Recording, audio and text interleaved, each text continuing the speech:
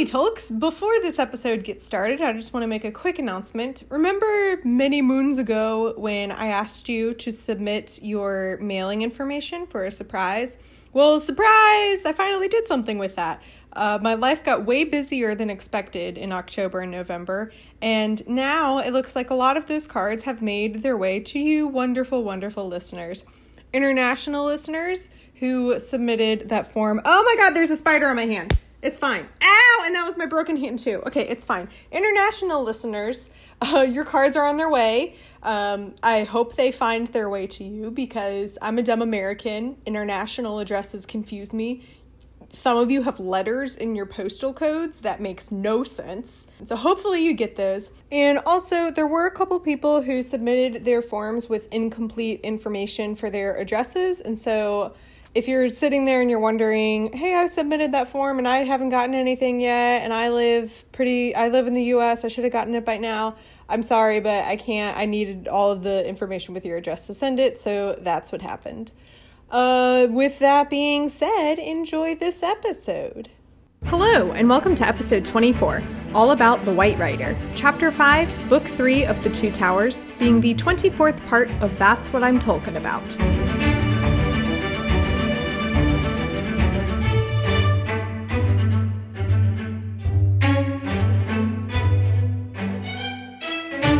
Hello, my name is Mary Clay. If that's too complicated for you, just call me MC. And today I am joined by Sydney King of Some Reading Required. Welcome back. Hi, thank you again for having me. Yes, of course. And it's so perfect now because listeners, for those of you that don't know, since the last time Sydney was on the pod, she went and started her own podcast. Yes. Yes. I think it was being on this that really kind of pushed me over the edge. Aw, I can't believe that happened. Me either. If anything, I would have thought that like recording with me would have been like, oh no, I'm never doing that again. So I'm glad that I haven't turned you off of podcasts. No, I got compliments and then it was just mulling in my mind. And then I brought the idea to family and friends and no one said, no, you shouldn't do that. Everyone said, that's a great idea.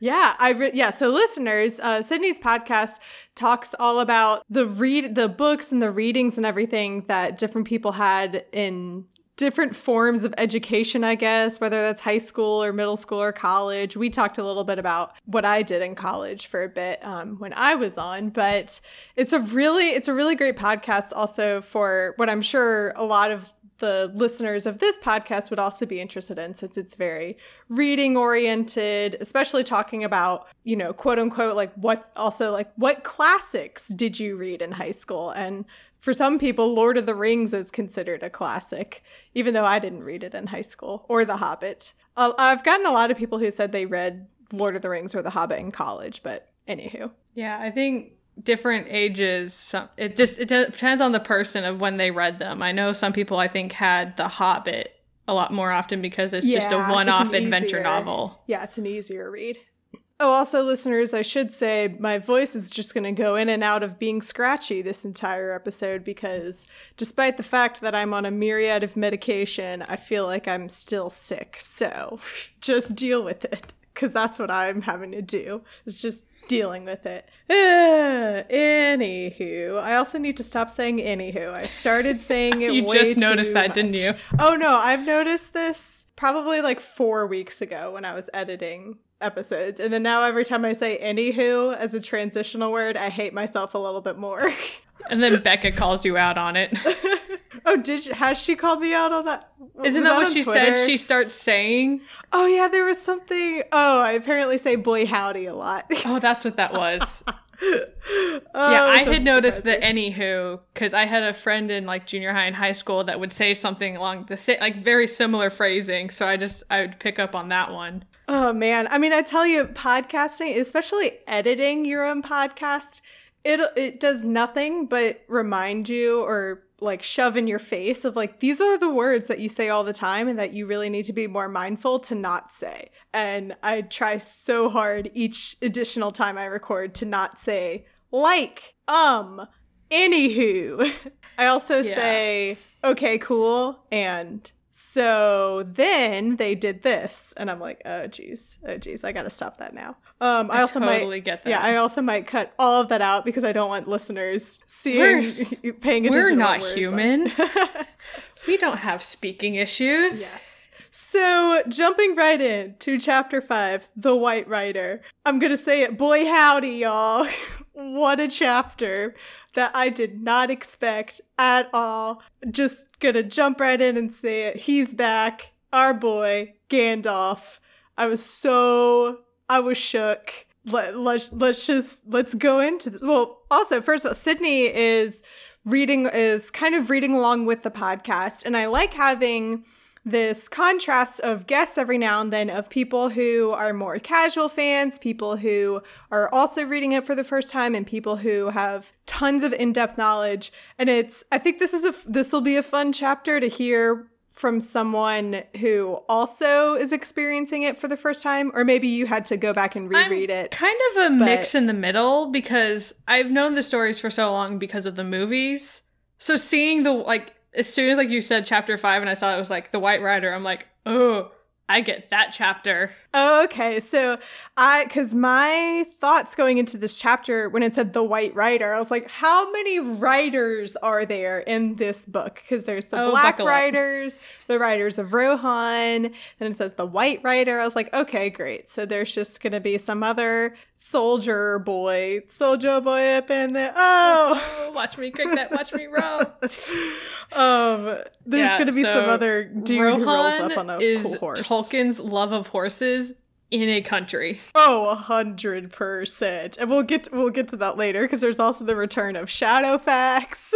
So it starts off with, it jumps back to the end of chapter 2, I believe. And at the end of chapter 2, Gimli, Legolas, and Aragorn had seen that weird ghost mirage that... Okay, so I've been told by my wonderful friend and also friend of the pod, Bethany, that when Aragorn said, "Oh, father, come sit down by the fire," it was most likely just a formality, a sign of respect, like, "Oh, sir, come sit by the fire." Not literally Aragorn thinking it was his father. And I was very excited to possibly meet a character that's Aragorn's father, but that didn't happen. I would probably equate it kind of like the other name for Santa Claus is Father Christmas. Oh, true. Yeah, that's a good way to think of it. Yeah, so just gonna go correct myself that it's not actually Aragorn's father, much to my disappointment, but whatever. And so this picks up right where that ended, and they're still in the forest, and it starts off with Gimli saying, "My very bones are chilled," and they're very confused about what happened the previous night, and they're talking about what happened with the horses, and Legolas says that he doesn't think the horses were spooked off. He says, "I should have guessed that they were beasts wild with some sudden gladness. They spoke as horses will when they meet a friend that they have long missed." And it's at this point that I am just once again adamant about I really wanted whatever the ghostly figure, I really wanted it to be Tom Bombadil, and this line about it being, they meet a friend they have long missed. We know Tom Bombadil loves his horses, and his horses are his children, basically. So I was like, oh my gosh, it's Tom Bombadil, astro projecting his spirit to other parts of the forest in Middle Earth. I'm 99% sure that's a theory that's not going to see proven, but a girl can dream. We don't know enough about Tom Bombadil. Astral projection could easily be one of his powers. Oh, yes. Totally. I mean, later on, I think I wrote it down in my notes later on, that I was very adamant about the fact that it would be a better writing device or something. Like what I was imagining of, oh, this could be Tom Bombadil having his spirit spread throughout all of the different the forests that have been around for years and years and years. And it could be Tom Bombadil's spirit is always present in each of these forests. And I was like, Tolkien, I'm a better writer than you. You should have done this instead. For the record, I don't think I'm a better writer than Tolkien. Let's get that straight. before I get added on Twitter. And then it goes into, once again, they're following the trail, or they're trying to find a trail to find Merry and Pippin again. And this is once again kind of what my issue was a couple chapters ago, is that we already know what happened. We know what happened with Merry and Pippin. We don't need to see Aragorn sitting there guessing, because we've already seen it happen. And I kind of but then we get sassy Legolas back, though. Where's he sassy? He has a lot of great. I will say though, Legolas to turn arms into wings and just follow them. We only need grow wings ourselves. Oh yeah. Oh, that's right. Yeah. Legolas he's really great in this chapter and is really slowly moving his way up to being my favorite character. I really love Legolas. And there are a lot of points in this chapter where I'm like, yep, that's my homeboy. That's Legolas. Legolas Leaflock, whatever he's referred to at the end or something. I think it's Legolas Greenleaf. Greenleaf. Yeah, that's it. Although I did like this note that, so Legolas sits down and is looking at the trail, and he notices that they're picking up on all these clues, like, oh, there's a knife over here, but it's an orc knife, so it looks like it was possibly stolen, and there are ropes over here that were cut. But how could that person have cut their own ropes if their hands were tied? And oh, look, there are crumbs of this food. And I like this note. This is Legolas talking about whoever it was that did this escape. It says, being pleased with his skill, he then sat down and quietly ate some whey bread. That at least is enough to show that he was a hobbit. That they took a little snack break. Yeah, mood. And then, yes, it says, after that, I suppose he turned his arms into wings and flew away, singing into the trees. It should be easy to find him. We only need wings ourselves.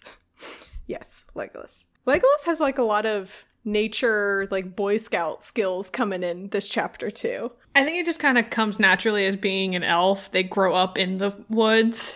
Mm-hmm. Yeah. They're probably the ones closest to being one with nature.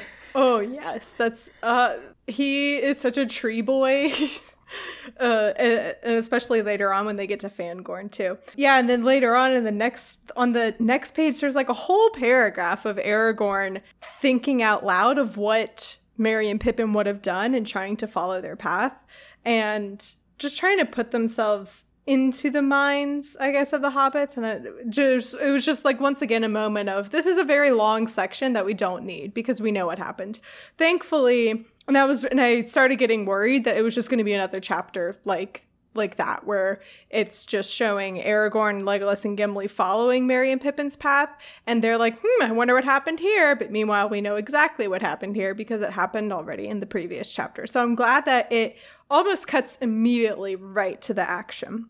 And so they get to Fangorn, and after they've been following the Hobbit's trail, they see that they were at the Entwash, and they're about to go into Fangorn, and this is again where Legolas gets some Boy Scout skills, I guess. He says, I do not think the wood feels evil, whatever tales may say. He stood under the eave of the forest, stooping forward as if he were listening and peering with wide eyes into the shadows. No, it is not evil, or what evil is in it is far away.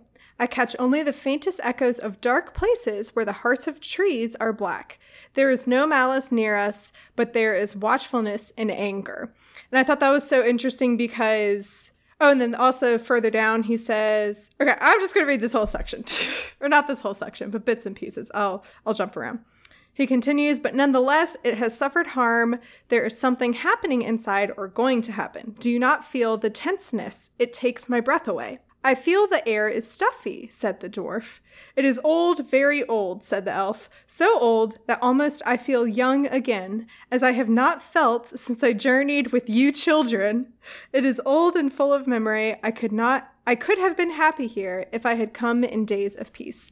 So, first of all, I like how he says where the hearts of trees are black, because in the previous chapter with Treebeard, we learn that some of the trees have been growing sleepy or dying or have been touched by darkness in some way, or that there are bad trees. So I like that that's a little nod to what we just learned from Treebeard, from the Treebeard chapter. And then also the something is happening inside or going to happen. And also that Legolas says, I could have been happy here. And he feels this deep connection. And I think kind of goes to what you were saying, that he has this connection with the woods because of Lothlorien. Well, it's not just Lothlorien, but it's all the elves. Mm-hmm. I think especially the ones that are wood elves, probably, because Mirkwood that Gimli mentions, that's literally where Legolas grew up. He grew up in his own forest. Oh, he grew up that's right.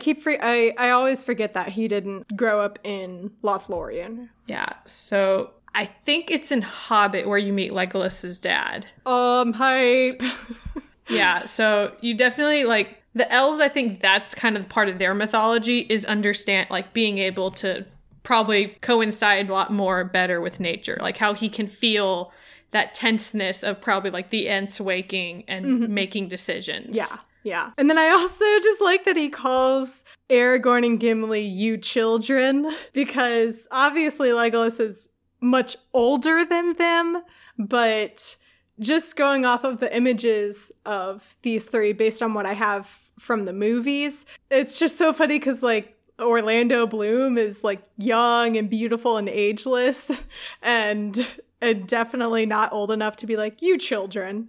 So that just kind of made me laugh. I liked that use of language by Tolkien. I don't know if he necessarily meant it as a humorous thing, but it was just like a fun reminder that, hey, Legolas is an elf and he's very old, actually. I could see it being humor of calling the man and the dwarf children. Children, yeah. It's kind of almost equating them with the hobbits. Yeah, that's what I was thinking too. And then also something that just kind of, made me chuckle a bit. Gimli says, he says, he's like, well, that was weird that you were able to infer all of that just by smelling the air, but whatever. He says, yet you comfort me. Where you go, I will go. And I love that because, once again, just love Gimli and Legolas's friendship, their broship. Yeah, that real bro. The bromance. Yes. And then they head into the forest and they're wondering what happened, and they lose the trail a bit and they're not sure at all what happened or where they went or even, like, what direction they should go. And I like this because Gimli says, we shall be no use to them except to sit down beside them and show our friendship by starving together. And Aragorn says, if that is indeed all we can do, we must do that. And Gimli's basically like, I mean, we can try as hard as we can to search for them, but we might die trying. And Aragorn's like, well then, okay, we'll die trying. And Gimli's like, it was a figure of speech. I don't actually want to die trying. Thank you. Yeah, that's an Aragorn mood, though. Oh, yeah, such an Aragorn mood. And so then they get to the wall where Merry and Pippin first run into Treebeard. And this is when I was like, oh my God, please, please, please be Tom Bombadil. The mysterious figure from a couple chapters ago appears again. It looked like an old beggar man walking wearily, leaning on a rough staff. His head was bowed and he did not look towards them. Now they stood silent, each feeling a strange expectancy. Something was approaching that held a hidden power or menace. And I knew it wasn't going to be Tom Bombadil, but once again, I just wanted it to be Tom Bombadil a lot. They could not see his face. He was hooded, and above the hood he wore a wide-brimmed hat so that all his features were overshadowed except the end of his nose and his gray beard. And he steps on the top of the, like, it's they call it a shelf, but it's that wall thing, and that's kind of stairs. And Gimli says, oh, everyone take out your weapons, like, let's get ready to fight. And Legolas and them are like, very hesitant. They take out their weapons anyway, but they're not ready to attack. And Gimli is like, what's wrong with you? Attack! And they're kind of come over by I don't know if it's a literal spell or just a metaphorical, like, stunned into silence spell. And the person speaks to them, literally just says, I want to speak to you. Let's have a conversation. As he's stepping up onto this wall, it says, there was a gleam too brief for certainty, and a quick glint of white as if some garment shrouded by the gray rags had been for an instant revealed. Foreshadowing. Dun, dun, dun. Yeah, it was at this point that I truly had no idea who this character was. I didn't think it was Saruman. I did not think it was Gandalf. I had zero idea. And like, as much as I wanted it to be Tom Bombadil, I figured it wasn't going to be Tom Bombadil. But I had zero idea. I was getting really excited because I was like, oh my God, we're about to meet some other really epic character who's going to join them on the quest. Like, we've added another person to our Hobbit hunting party. And I mean, I'm still very happy about the outcome, but I got very excited thinking about who this could be. Did you, before the big reveal, do you remember what you were thinking, if it was, or did you like already know, oh, this is Gandalf? I kind of knew it was coming up because I can kind of like see the scenes from the movie and I can just hear Ian McKellen's voice in my head, certain specific quotes. Yeah. And it's actually around this scene, especially like a really big one that's coming up after he like reveals who he is. Yeah. So it's like those little hints of like, it's the gray rags and the gray beard. It's kind of like, all right, I remember the movie. I can see what you're doing. Yeah. Okay, cool. Because the other thing is that having not seen Two Towers, I have zero idea of how they translated the Two Towers book into the movie. And I didn't know if they, moved things around and this happens at a later point or an earlier point or whatever. So who knows, I guess going into the movie, I'll just know exactly what's about to happen for everything. Because they changed the reveal a little bit. I don't want to like try and spoil anything, but I will say like the gray rags aren't there. Okay. But there's still a lot of sense of, I'm confused. Who is this? Do we maybe attack? Like, everyone's still readying their weapons with a sense of like, I don't know if I trust you. Yeah. Mm-hmm. Okay, because the other thing is that I wouldn't say wary, but like, I'm cautious about how the book to screen adaptations go, because I know there is the huge difference that Boromir dies in the Fellowship movie and he does not die in the Fellowship book, and that was a huge difference. Even though they happen like chronologically exactly in the same places. So I don't know. Anyway. That might just be choosing to make it more of a cliffhanger for the movie. Yeah, I think it was a great way to end. Well, I'm trying to. I don't know. Yeah, I still think that Tolkien should have just picked up with the like first chapter. The second chapter of Two Towers, and put the first chapter of Two Towers at the end of Fellowship. But again, it's about like it's about Frodo and Sam, I guess, and the focus, I guess, would be taken away if he had ended it on Boromir's death. But either way, it works for me. And Aragorn is asking, might we know your name? And we want to know, like, what do you want to talk to us about? Let's learn some information here before we either put our weapons away or start fighting Hugh. And so the mysterious man, it says, he broke off, laughing long and softly. Aragorn felt a shudder run through him at the sound, a strange and cold thrill.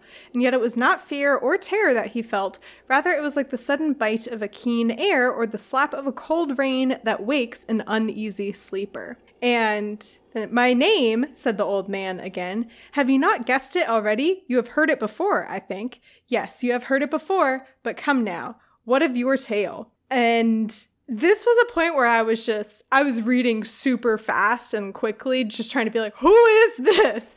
And further down it says, then his gray cloak drew apart and they saw beyond doubt that he was clothed beneath in all white. Saruman, cried Gimli. And I was like, oh snap, it's Saruman. We're going to get some intense action scene. This is going to be great. I'm so excited.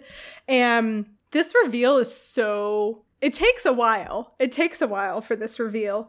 And it's funny because he's described as his hair was white as snow in the sunshine, gleaming white was his robes. His eyes under his deep brows were bright, piercing as the rays of the sun. And I was like, wow, Saruman's gorgeous, apparently. And then Aragorn says, Gandalf! Beyond all hope, you return to us in our need. What veil was over my sight? Gandalf. And I lost it. I was like, what?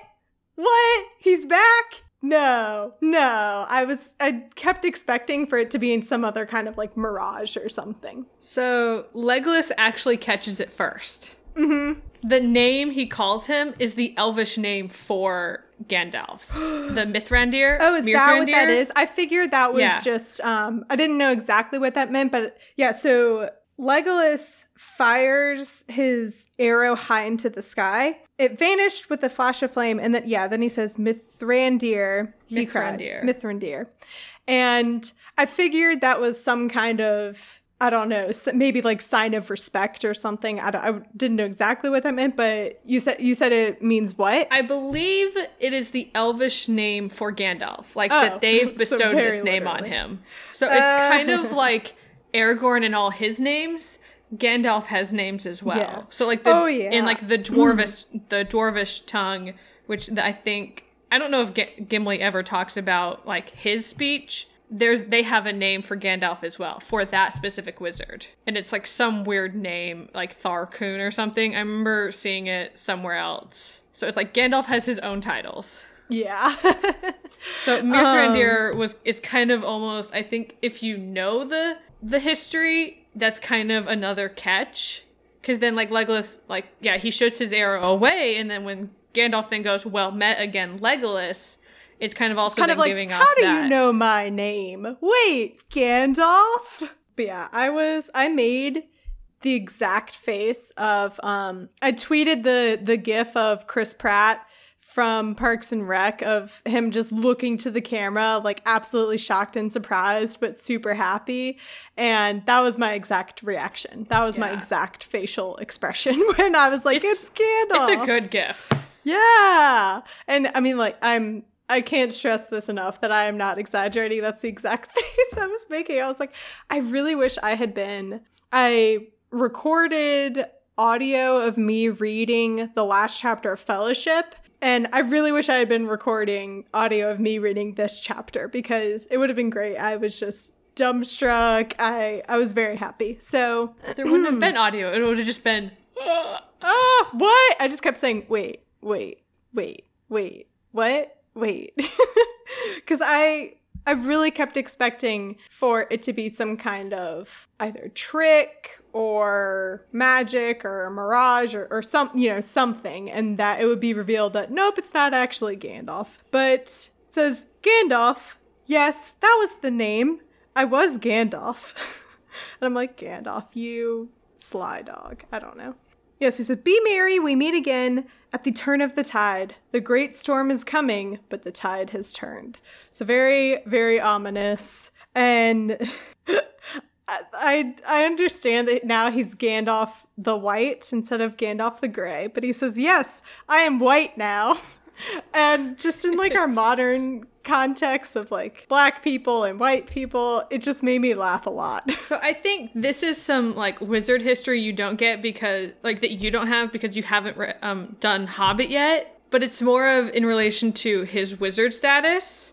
Mm-hmm. Yeah. So like there's like this history of like there's 5 wizards that were sent to Middle Earth. Gandalf the Grey, Saruman the White, there's Radagast the Brown, and 2 blue wizards.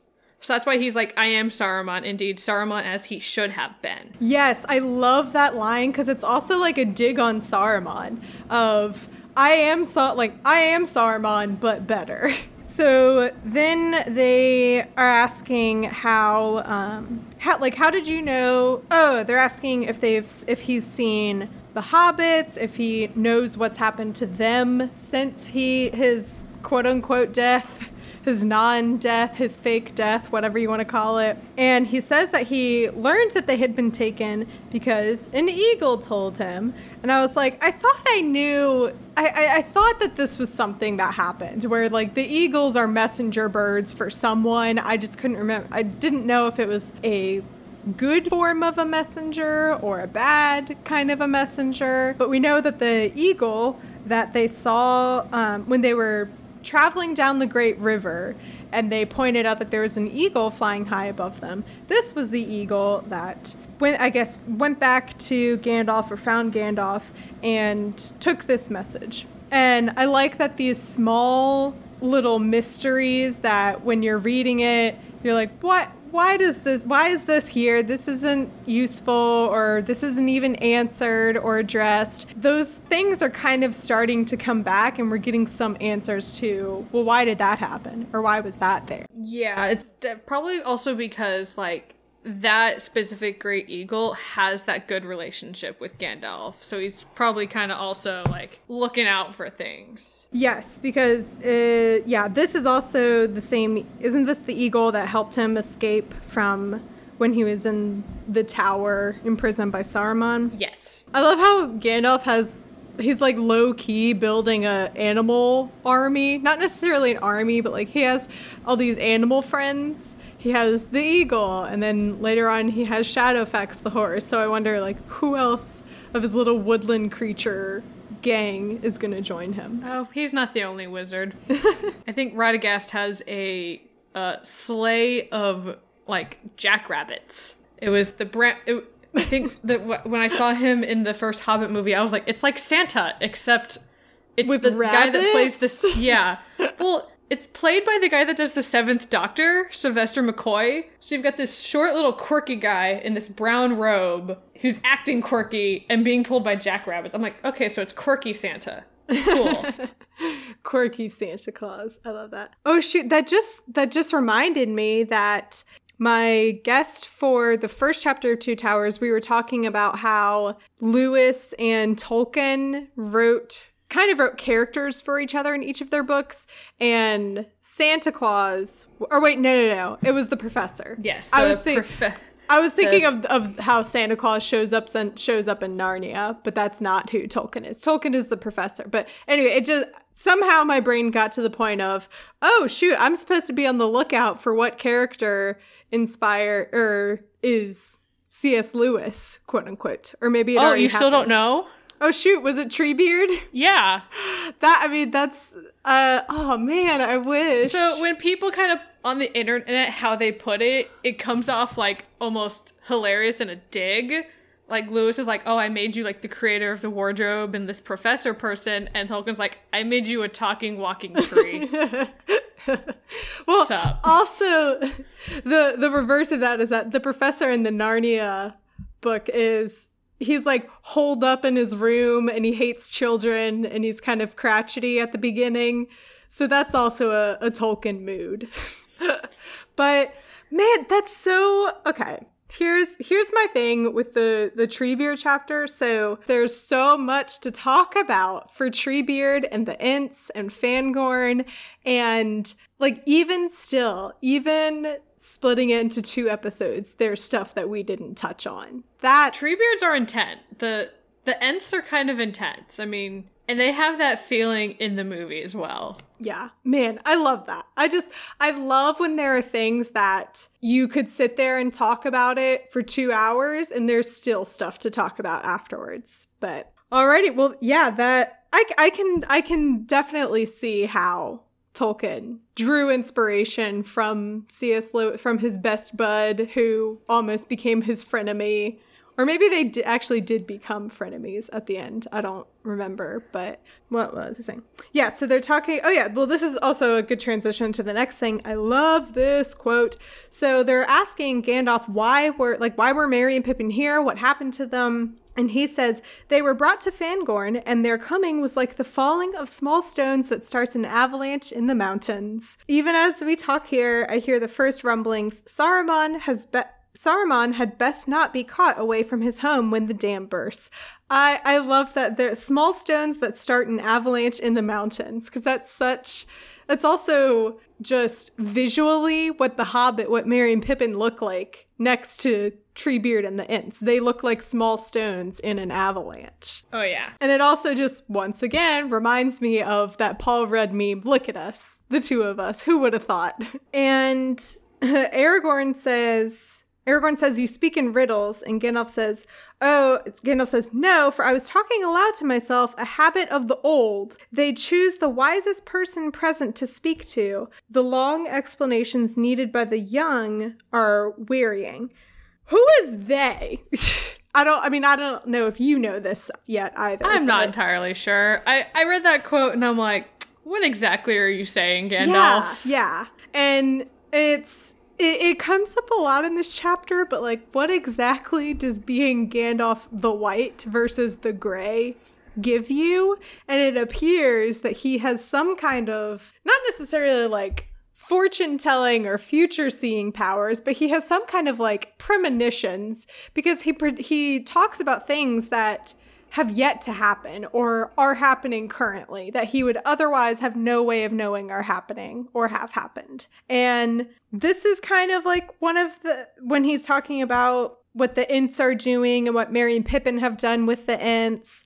And yeah, the habit of the old, they choose the wisest person present to speak. Like what? Anywho. Unless he's just talking about the riddles. It's like now just Gandalf kind of just talks and muses out loud a lot more. Yeah. So I think a lot of Gandalf the Grey, he probably just kind of mused on the inside. Because I feel like the wizards have a sense of otherworldliness, of they kind of do know more than they seem.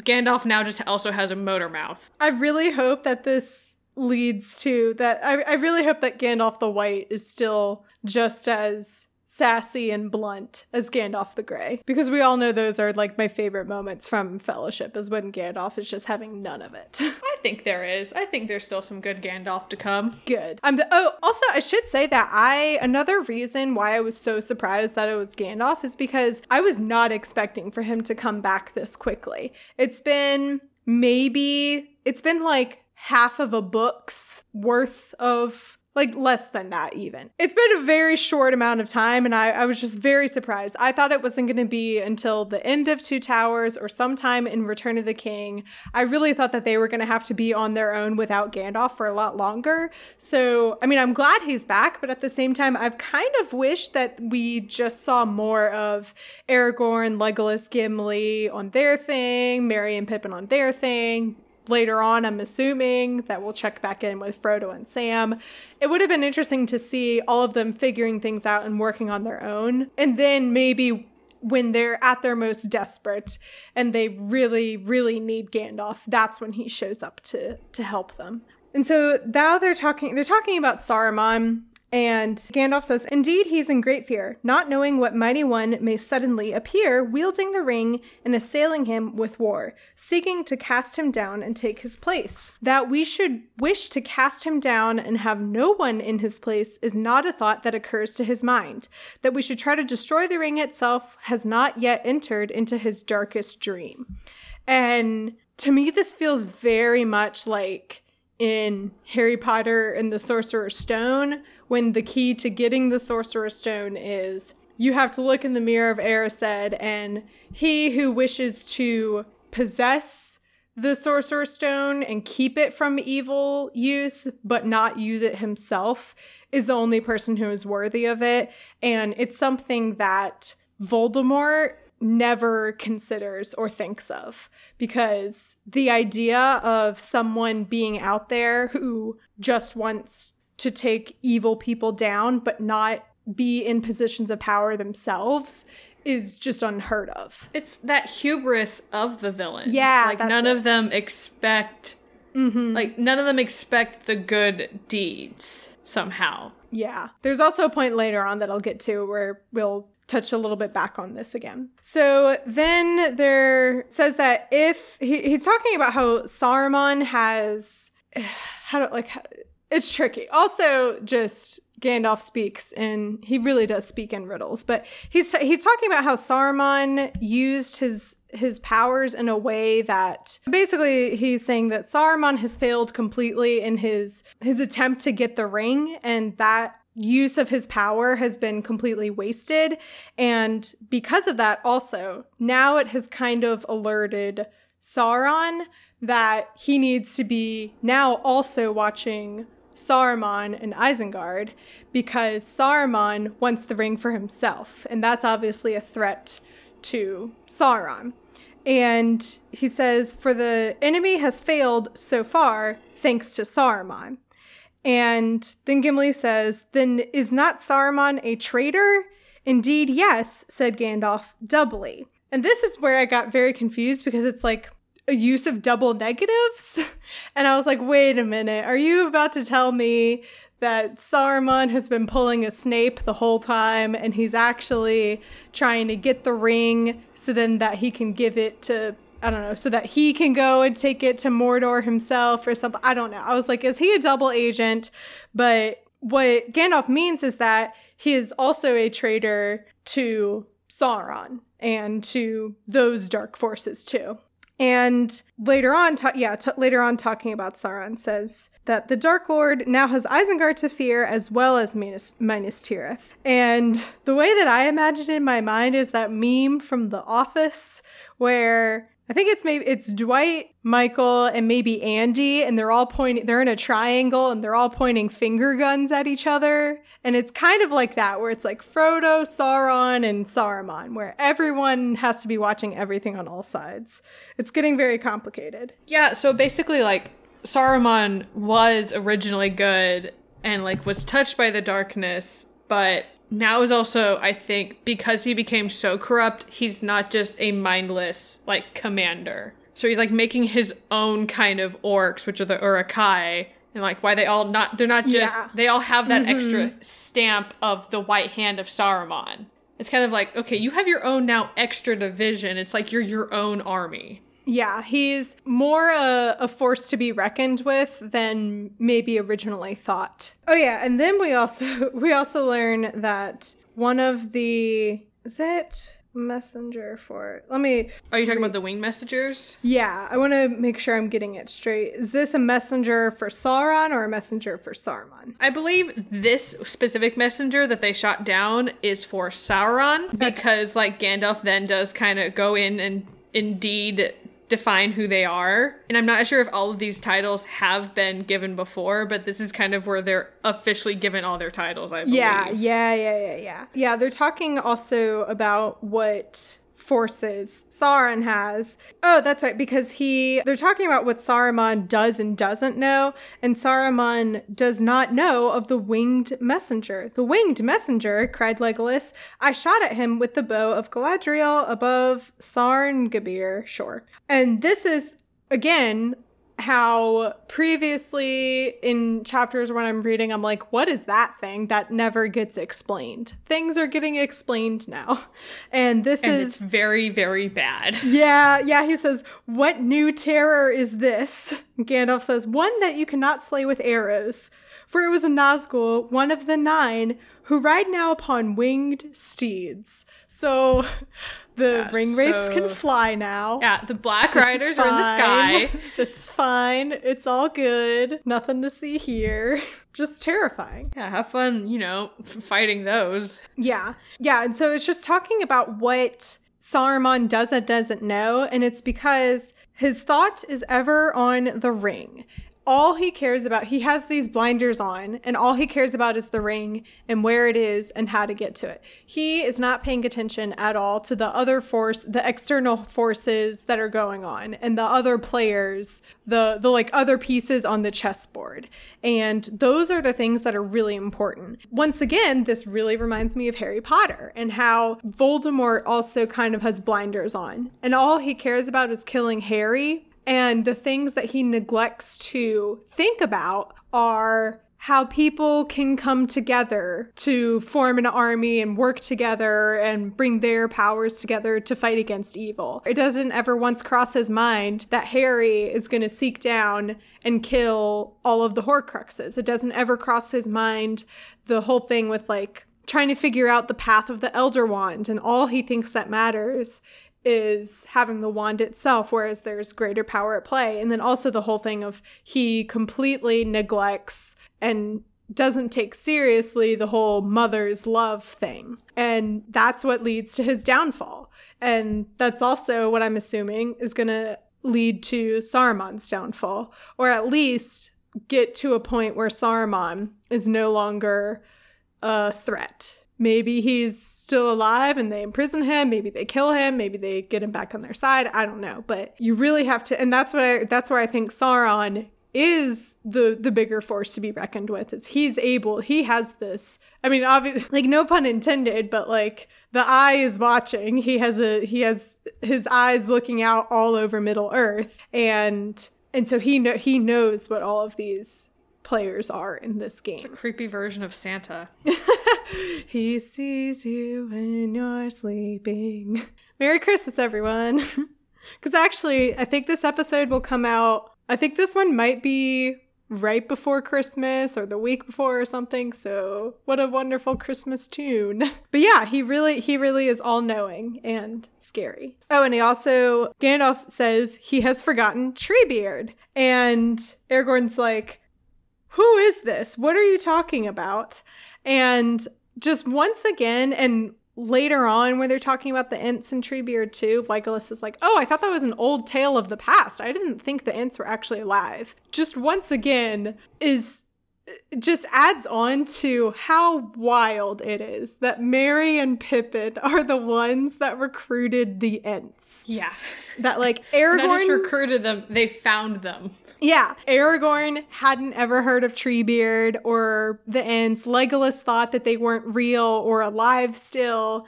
And then Merry and Pippin are the ones to be like, oh, hey, buddy, want to join our fight?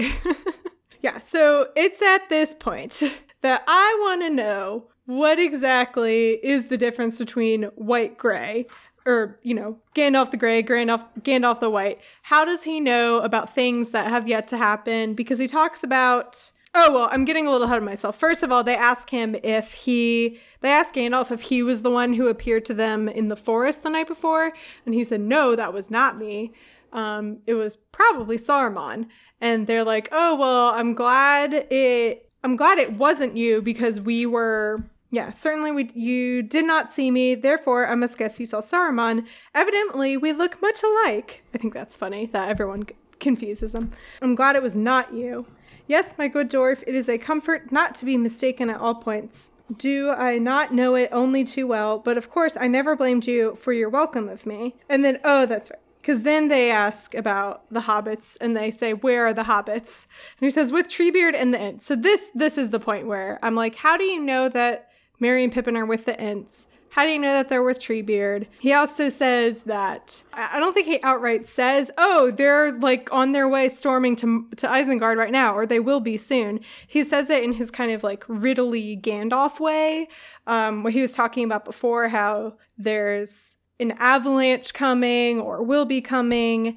And at the time that this chapter is taking place, Merry and Pippin, I believe, are having their first night with Treebeard, which means that the Entmoot hasn't even started yet, which means that not even the Ents have decided that they are going to join forces and march to Isengard.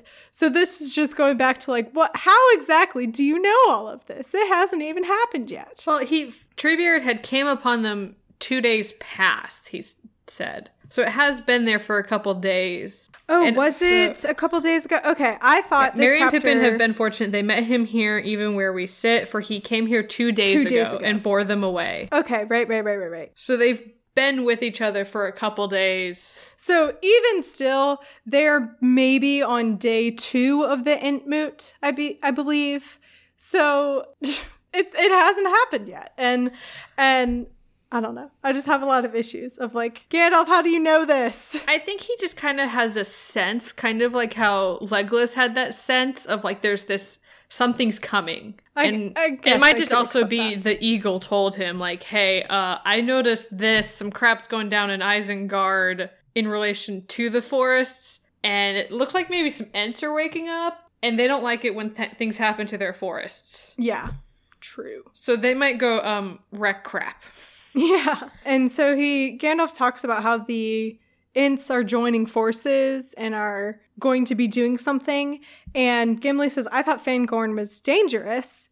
And Gandalf says, dangerous? And so am I. Very dangerous. More dangerous than anything you will ever meet unless you were brought alive before the seat of the Dark Lord. And Aragorn is dangerous and Legolas is dangerous. You are beset with dangers. And I think that's like a great reminder that all of these people have this potential to be dangerous because they all have some kind of power, or they're strong, or they're magic, or they have weapons, or whatever it is. And so kind of just a reminder of they have this potential to be turned into a dangerous weapon. And then also the reverse of that of, yes, the trees are dangerous, but when you use your powers or your energy, your efforts, whatever, in a positive direction, it can also be really beneficial for your team or your side of the fight. Yeah, and it is just interesting how that whole, like, everyone's dangerous in their own way. Yeah. You just sometimes don't realize it. And it's interesting where he's like, also, like, everything is, where's the axe part? Like, certainly the forest of Fangorn is perilous, not least to those that are too ready with their axes. Yeah, I thought that was funny because when Gandalf first shows up, Gimli is the one to be like, attack! And then also there's the kind of other side of this joke or whatever comment is that, like, these trees and this forest has a history of being wary of outsiders, specifically because of people like Gimli who are too quick to attack, and specifically people with axes. Yeah, but it kind of just, he does kind of, like, then say, like, what he sees is going to happen. That the coming of the hobbits and the tidings they bring, it will soon be running like a flood. Its tide has turned against Saruman and the axes of Isengard. And then this is one of the best, like, Gandalf has those great lines of a thing is about to happen, which has not happened since the Elder Days. Yes. The Ents are going to wake and find that they are strong. I love that. Yeah, I highlighted that part. The Ents are going to wake and find that they are strong. I love that. Because in the Treebeard chapter, we learn that the Ents are very hesitant to, you know, they're not hasty is like kind of the joke that it's very rare that they're going to join up and do something, physically do something and do something about the things that are the bad things that are happening to them. So it's a big deal that that it's now happening. But I think that also just kind of personifies a tree's growth in general. Like there are slow moving, like, time, and, like, it takes them years to grow into these big, strong things. Yeah. I also like Legolas asks, what will they do? And Gandalf says, I do not know. I do not think they know themselves. And it goes back to how the end of the previous chapter ends. That was a redundant statement. It goes back to the end of the previous chapter, and how Treebeard says that this could very well be our last march, but they have to do something because they're either going to march to their doom, or it may not be their doom. They might win, but they're either marching to their doom or they're going to sit there and wait for their doom to come to them. So I just like that. I do not think they know themselves, but they are a very, like, strong, brave force to still be doing something anyway. And then Gandalf kind of turn towards the future, sort of, their conversation, and, okay, well, now what do we do? What's going to happen now? What should we do?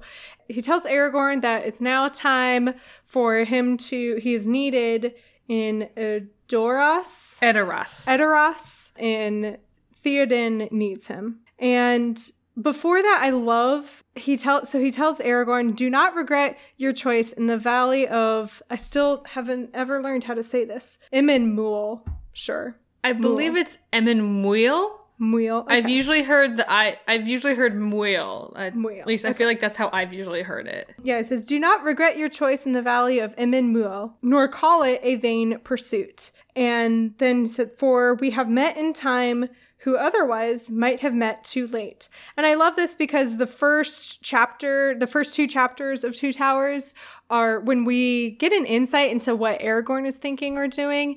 It's always tinged with this little bit of, he feels like he's made the wrong decisions. He was the leader of the group for a bit, and he made these choices that led to Boromir dying, Merry and Pippin being taken off, Frodo and Sam going off on their own. A lot of bad stuff happened.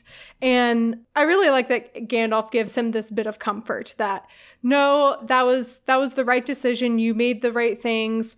And if you hadn't made those decisions, then we wouldn't be meeting like we are now. And our paths might not have crossed. Then Aragorn has like another, I called it a glow up moment. He has it in The Riders of Rohan chapter 2 when he officially says, "I am Aragorn, son of Arathorn." And Legolas and Gimli notice that all of a sudden it seems like he's grown taller, he looks stronger and more confident rather than a grizzled man who's been in the woods. And he kind of has that here where Aragorn and Gandalf are looking at each other, talking about like what's to come and their journey forward. And it says, "The gray figure of the man, Aragorn, son of Arathorn, was tall and stern as stone, his hand upon the hilt of his sword. He looked as if some king out of the mist of the sea had stepped upon the shores of lesser men." I love that. And it's these moments of like Aragorn is growing closer to his quote unquote prophecy. Yeah, his destiny. Yeah, destiny is a better word. But then you also kind of, on the flip side, you then also get it with Gandalf. Yeah, that too. The white shining now as if with some light kindled within, bent laden with years, but holding a power beyond the strength of kings. Yeah. So I'm just imagining that it's like this moment where both Aragorn and Gandalf they're looking at each other and they both look strong and powerful and renewed. And then there's like a swell of music. I don't know why, but for some reason the Avengers theme is playing in my head right now. Wrong franchise, but same feelings. And then you have Legolas and Gimli on the side. Yeah, who were just watching. And Aragorn says, "And this I also say, you are our captain and our banner. The Dark Lord has 9, but we have 1, mightier than they, the White Rider. He has passed through the fire and the abyss, and they shall fear him. We will go where he leads." Oh, it's also kind of like a "Oh, Captain, my Captain" moment a bit. A little bit. Of like, yeah, they have these dark forces, but you are also a very powerful force. And we trust you, and we'll follow you into the fight. And then my homeboy, Legolas, comes in asking the right questions. He says, "But first, it would ease my heart, Gandalf, to hear what befell you in Moria. Will you not tell us? Can you not stay even to tell your friends how you were delivered?" And Gandalf says, "Time is short, but if there were a year to spend, I would not tell you all." And I'm like, Gandalf, don't be cryptic again.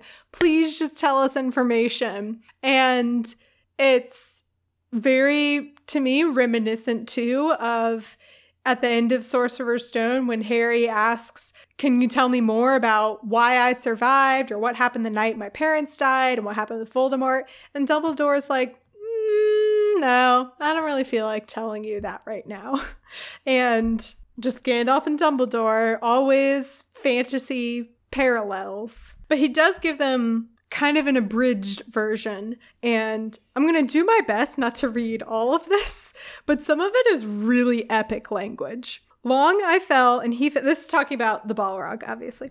"Long I fell, and he fell with me. His fire was about me. I was burned. Then we plunged into the deep water, and all was dark. Cold it was as the tide of death. Almost it froze my heart. Deep is the abyss that is spanned by Durin's Bridge, and none had measured it," said Gimli. So then they're at the bottom, and the Balrog has like kind of disintegrated into this gross, he says it was a thing of slime. So that's yum. Lovely imaging. Yeah.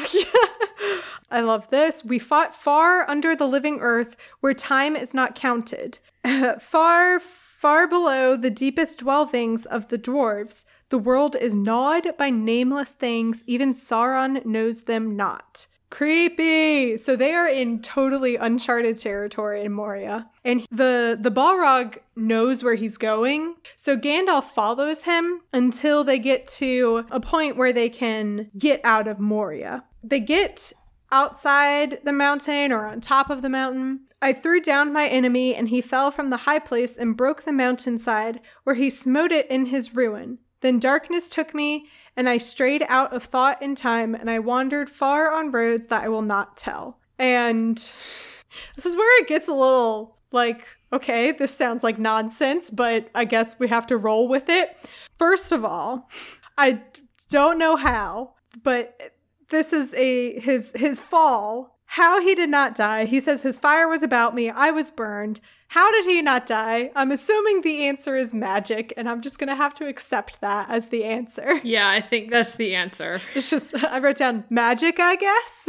This is the second point of like, okay, I guess I just have to roll with it. Naked, I was sent back for a brief time until my task is done. And naked, I lay upon the mountaintop. And where he was sent back where? So this kind of, I think the easiest way to think of it is he had died, but was kind of like sent back from heaven.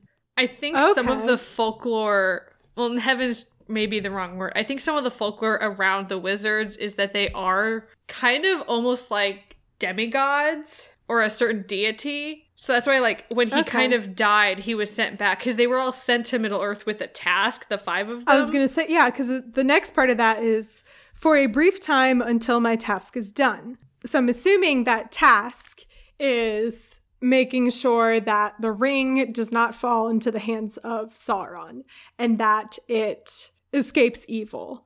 And I also like that before that it says for a brief time. So Gandalf might be dying again. Who knows? He maybe when the task is done, a beam of light will come and take him away. No one knows. Yeah, so this kind of ties back into why he was saying, like, I'm Saruman as he should have been. I now have what Saruman's task was. Mm-hmm. Like, this is why he's also now, like, Gandalf the White. Cool. So it's like he was reincarnated and given that task of, like, no, okay, you get this second chance. It's like, Saruman didn't do a great job. You kind of took this upon yourself regardless of whether or not it was assigned to you. And so now I guess we'll officially give it to you. Yeah, so he's sent back to Earth, I guess. Gwaihir, the Wind Lord, found me again, and he took me up and bore me away. Once again, just a point where I'm like, okay, I'll roll with it. Well, that's the eagle. Oh, okay. That makes so much more sense. I thought it was more like a metaphorical spirit. He named him earlier. Okay. That's on at least it's mine 44. And they're like, oh, I saw that eagle over by Emyn and he said, yes, that was Gwaihir the Wind Lord who rescued me. Thank you. So here's the thing. I'm kind of in the mindset of Frozen 2. There's a quote unquote wind spirit that's not an actual person or a physical being. It's just a spirit that moves the wind. So I was just imagining that of like the wind lifted Gandalf away, which is even funnier because I think at this point he's still naked. So at this point, he's flying naked through the air in my head before I learned that it was the eagle. He also says, light as a swan's feather in my claw, you are. He's just carrying a naked Gandalf through the air. What a great image. Crazy old man. So Gandalf says, bear me to Lothlorien. That indeed is the command of the Lady Galadriel who sent me to look for you, he answered. And at this point, I'm like, yes, thank you, Galadriel. Coming in clutch. It just made me very happy that like Galadriel's on top of it. She's got it covered. She's also the one that was like, hey, apparently Gandalf died over at Khazad-dûm. Can you just look for him just in case? Yeah, just in case. Just go survey the land. He may or may not still be there. I just always love the way that he describes Lothlorien. I tarried there in the ageless time of that land where days bring healing, not decay. So he is in Lothlorien for a bit, recovering, refreshing himself. I love that. Also just like this imagery of like, meanwhile, Boromir's dying, Frodo and Sam are running off by themselves, Merry and Pippin are being carried around by orcs, and then meanwhile, Gandalf's getting like a spa treatment in Lothlorien. Yep. It's at this point that Gandalf brings messages to Aragorn and Legolas. Aragorn's message, kind of the main point, is near is the hour where the lost should come forth, and the little bit of warning at the end, but dark is the path appointed for thee. The dead watch the road that leads to the sea. Okay, so do you have any theories? Of what this riddle means. I basically just think that the message is, okay, Aragorn, it's go time. Time to fight, time to do this, but it's a dark path. And either the sea is just a metaphorical sea to represent, I don't know, like death or something of this is a dark path that could lead to your death. Or maybe it's like the sea of lava that surrounds Mordor, or maybe it's a literal sea, like an ocean with fishies in it, and they're gonna drown. I'm not gonna spoil anything, but just take note of like what is capitalized in this riddle. So like you have Grey Company. It's just kind of like there's something called the Grey Company. Oh, is that not referring to Gandalf? I don't think so. Okay, well then. The Grey Company, ride from the north. Like, dead is capitalized. Near is the hour when the law should come forth, and the Grey Company ride from the north. But dark is the path appointed to thee. The dead watch the road that leads to the sea. Creepy. And then Legolas also has a similar ominous message. Legolas, Greenleaf, long under tree, enjoy thou hast lived, beware of the sea. If thou hearest the cry of the gull on the shore, thy heart shall then rest in the forest no more. So to me, again, I'm assuming that whatever this sea is, maybe they're warning that it says the cry of the gull. So whatever it is there that's calling to you, don't listen to it. So I have less theories on his riddle, mostly because from what I know of the movies, like Aragorn's riddle calls out certain stuff from the movies. I have an idea of maybe for Legolas's, but I'm a lot less certain on it. Basically, both of these are just very ominous messages, and I lost it at this next point. Gimli. Oh, sorry, I'm just gonna laugh so much. Gandalf fell silent and shut his eyes. Then she sent me no message, said Gimli. Dark are her words, said Legolas, and little do they mean to those that receive them. That is no comfort, said Gimli. So I love that. 1. Gimli's upset that he didn't get a message from his girlfriend Galadriel. 2, Legolas is like, I mean, if it makes you feel any better, I have no idea what this message means, and it's a little dark and ominous. And Gimli goes, no, that doesn't make me feel better. I want a message. It's like, why was I forgotten? And I want a death prediction. Would you have her speak openly to you of your death? Yes, if she had naught else to say.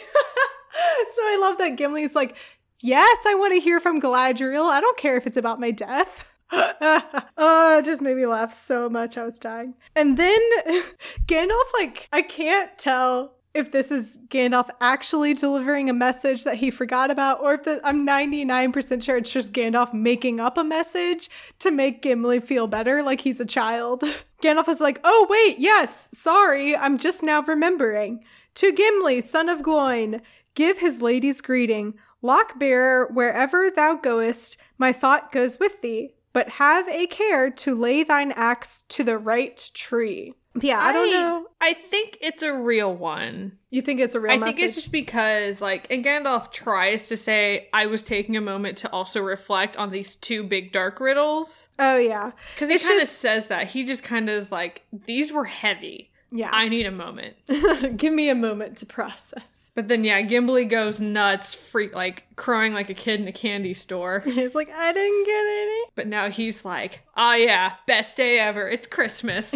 But also, Legolas and Aragorn's messages in my text they're in the format of a song where they're broken apart from the rest of the text and they're italicized. And then Gimli's message is just part of, like, Gandalf's normal speech. My only thought is that it's because it's not kind of like a weird riddled message. It's not a fun rhyme. It's not as poetic and beautiful. Yeah, it's just like, hey, just know my thoughts are with you. Also, but have a care to lay thine axe to the right tree. Kind of goes back to a little bit of what like Gandalf joked about. Oh, you were about to like throw your axe at me and behead me. Maybe you should be a little bit more careful in the future. I mean, to be honest, this might have been why I was bad at English class. I took it at face value. I wasn't thinking, oh, maybe Gandalf made this up. So it's also just a good theory. Well, no, I mean that like, it's such in Gimli's character that even Galadriel knows that he needs a warning from her as well as Gandalf to like, hey, be careful, like how you swing your axe. Maybe you need to think a little more about your actions and make sure that you're fighting the right people. That he also needed to hear it from. If this truly is a message from Galadriel and it's not just Gandalf making it up, that Galadriel knows that this is what Gimli needs to hear the most. Maybe. Who knows? I don't know. Maybe I'll do like a poll or something, or I'll ask on social media. So listeners, if you're hearing this now,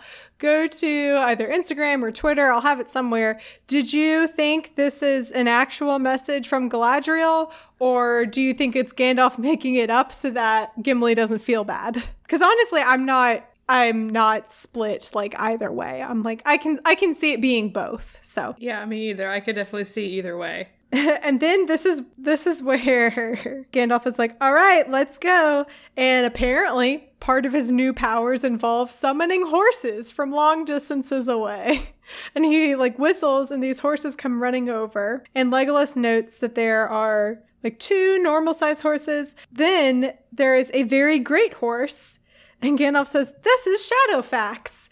And I'm like, Gandalf, you stole Shadowfax again? And I'm like, Gandalf, they're not going to like you if you keep taking Shadowfax. But apparently Shadowfax he is the horse of the White Rider.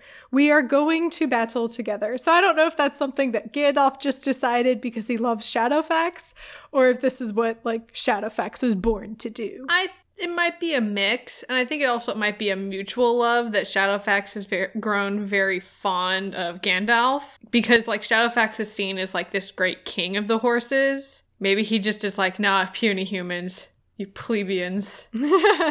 And so they get on horseback and they ride off. And as they're riding off, they notice that there's smoke in the air. And like Legolas says, I see a great smoke, said Legolas. What may that be? Battle and war, said Gandalf. Ride on. And that's the end of chapter 5, the return of Gandalf. It was a good job, Tolkien. Really, really took me by surprise, and I enjoyed it immensely. All that being said, let's start wrapping up this episode. Sydney, what would you like to share with our audience? I recently started a podcast at the beginning of October called Some Reading Required. Every other week, I have a guest on where I ask them various questions about what their high school reading experience was like. So, and sometimes that can devolve into tangents about books in general, or I have also had some teachers on that were some friends of mine that are teachers, where we also then talked about their passion, like how teachers need to have a passion for this topic. You can find me as the podcast on Twitter and Instagram at Some Reading Pod, or you can find me on Twitter and Instagram at Books of Kings. Yes, and also listeners, I was recently on an episode as well, and Sydney was very kind and let me ramble on about all of my various high school experiences with English. So definitely go listen to that, especially if you like reading Lord of the Rings and you're a more literary minded person, because it really is an interesting topic to talk about since everyone had different high school reading and English experiences. Oh, also, I'm going to start doing a new thing where I'm asking my guests, is there a book, a TV show, it could even be a song or a band or something that you would recommend to people if they like Lord of the Rings? I'm literally looking at my bookshelf going, ooh, what sounds good? An Ember in the Ashes. Okay, and series who is by that by? Sabaa Tahir. Okay. Oh, I think I have heard of that. Cool. It's kind of got that rebellion, but it's also just got some really strong characters and a lot of, I think, like back mythology to it. Like in the sequel, A Torch Against the Night, we kind of suddenly have almost like spirits or like the mythical kind of like how the wizards are in Lord of the Rings. Awesome. Everyone listening, make sure to check out the episode description so you can find links to Some Reading Required, as well as Sydney's social media, and also the information about her recommendation. That's What I'm Talking About is a proud member of the Bacon and Eggs Network. You can learn more about that by going to baconandeggs.media. The cover art is by Vaishon Brandon, aka Graphite. Support him on Instagram at graphite.vmb. You can find the podcast on Twitter and Instagram at TolkienAboutPod, as well as in the community group on Facebook. The link to that Facebook group will also be in the episode description. You can find me on Twitter at MCWatt416 and at Instagram, good Lord, and on Instagram at MC Turn Down for Watt. And finally, like I said, this episode will be coming out at some point shortly before Christmas and in the middle of the holiday season. So if you're listening and the holidays are kind of rough, I hope that this has been somewhat of an escape, or it feels like you're with friends and having a good old time. So, and If you're in love with the holiday season, yay! Merry Christmas, Happy Holidays, Happy Hanukkah, Merry Festivus to the rest of us. And that's what I'm talking about.